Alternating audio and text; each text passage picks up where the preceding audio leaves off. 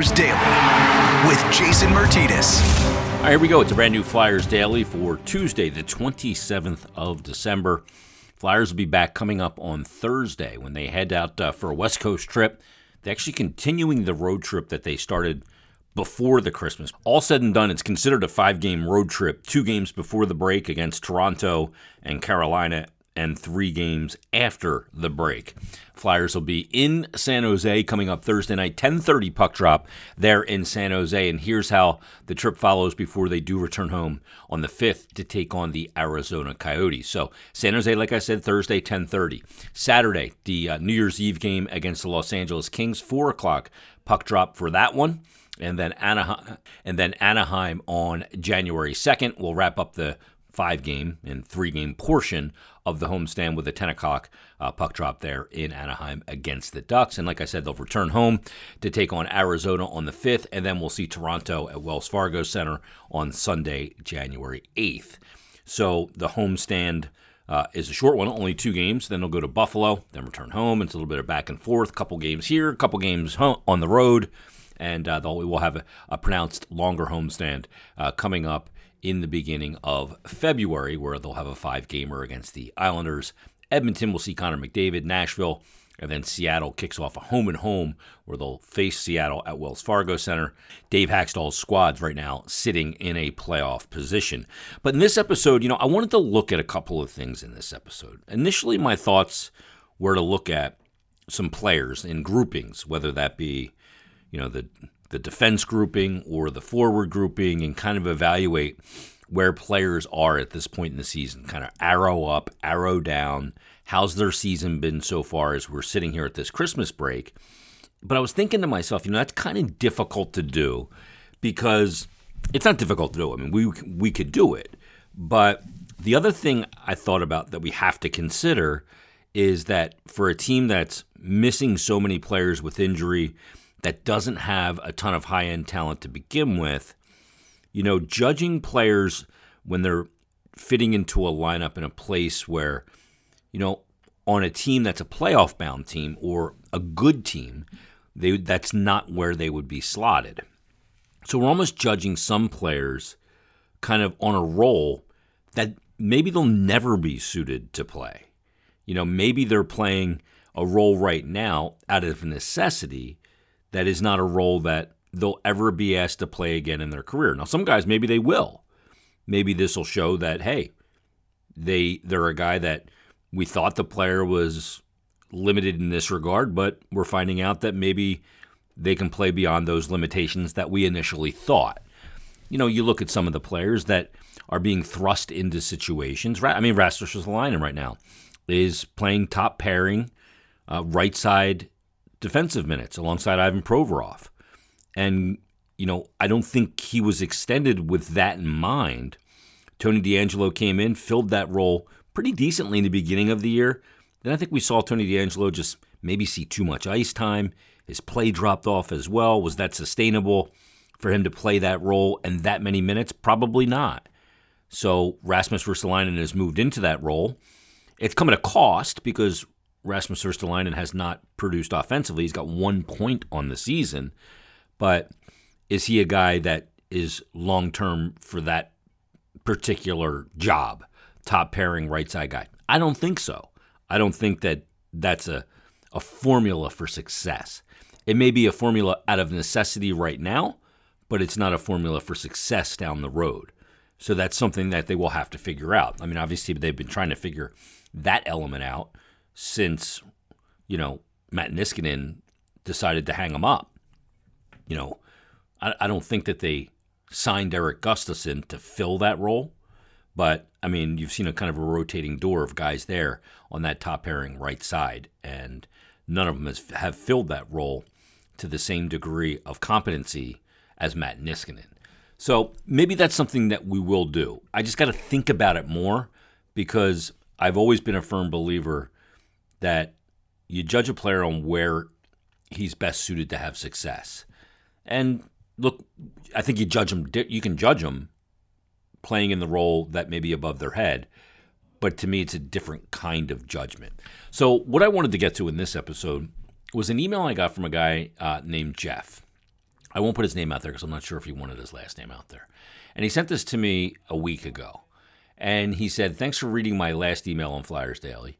And he said, one element of the Hayes benching that I've not heard anyone discuss is the impact, or for lack of a better word, on the fans in attendance that night. Now, Hayes was scratched for the Rangers game at Wells Fargo Center. And he said, my family and I drove down from Connecticut for the game. And as you know, there were a lot of Rangers fans in the house, in the Wells Fargo Center. He said, when we already have a roster that is bereft of talent, which is exacerbated by injuries with Couturier and Atkinson, he said, I was frustrated to see that our second leading scorer on the team was out of the game.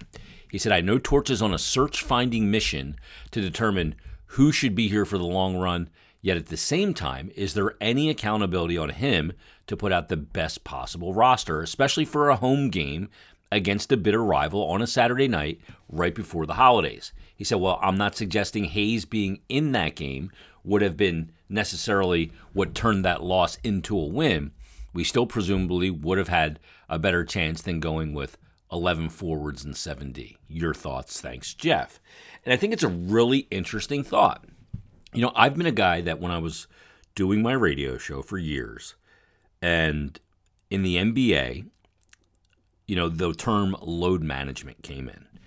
It was, I think, originally started with Greg Popovich and the San Antonio Spurs. He had some aging players, and he, quote, load managed because he knew that they were going to make the playoffs, and it was more important to have his top players fresh and ready to go come the most important time of the year, the playoffs, than it was for some game in Philadelphia against the Sixers in February. So he brought in the term load management. And hey, you know, the thing about it is that, you know, we saw guys like LeBron James get in on load management, probably still to this day. And, you know, when LeBron James goes to a city, whether it's Philadelphia, whether it's, I won't use Cleveland, but whether it's Atlanta or whether it's Denver, people buy tickets specifically to see that player. And maybe in some cities, you know, their team's not good, and they sell out that game because people specifically buy tickets to go see a spectacle in LeBron James. Now, I'm not suggesting Kevin Hayes is a spectacle like LeBron James, but I always kind of went, hey, if they're going to load manage guys, they should have to do that for their home games because their fan base should feel the pain of that because, hey, you know, it's a situation. They got a chance 41 times to see LeBron James where, you know, when LeBron James plays for the Lakers, you have one opportunity to see LeBron James in Philadelphia. Him being load managed out of that game is kind of unfair, and it's not a great way to grow the game. But then I go, okay, well, why should the home fans, he plays there, they pay his salary in essence, they should get the biggest benefit. So back to Kevin Hayes. You know, I get the frustration of Kevin Hayes not being in the lineup and being without Couturier, being without Atkinson. I think for that game, maybe Wade Allison did return for that game. I think he did. But other players injured, and you're missing out on an opportunity to see the team at full strength. But I think look, I don't know that there's any accountability for John Tortorella to put the best possible roster out there. What he's trying to do is build the best possible roster going forward. And if it takes scratching a guy, that's part of the equation. There's a term when it comes to buying tickets to a show of assumption of the risk.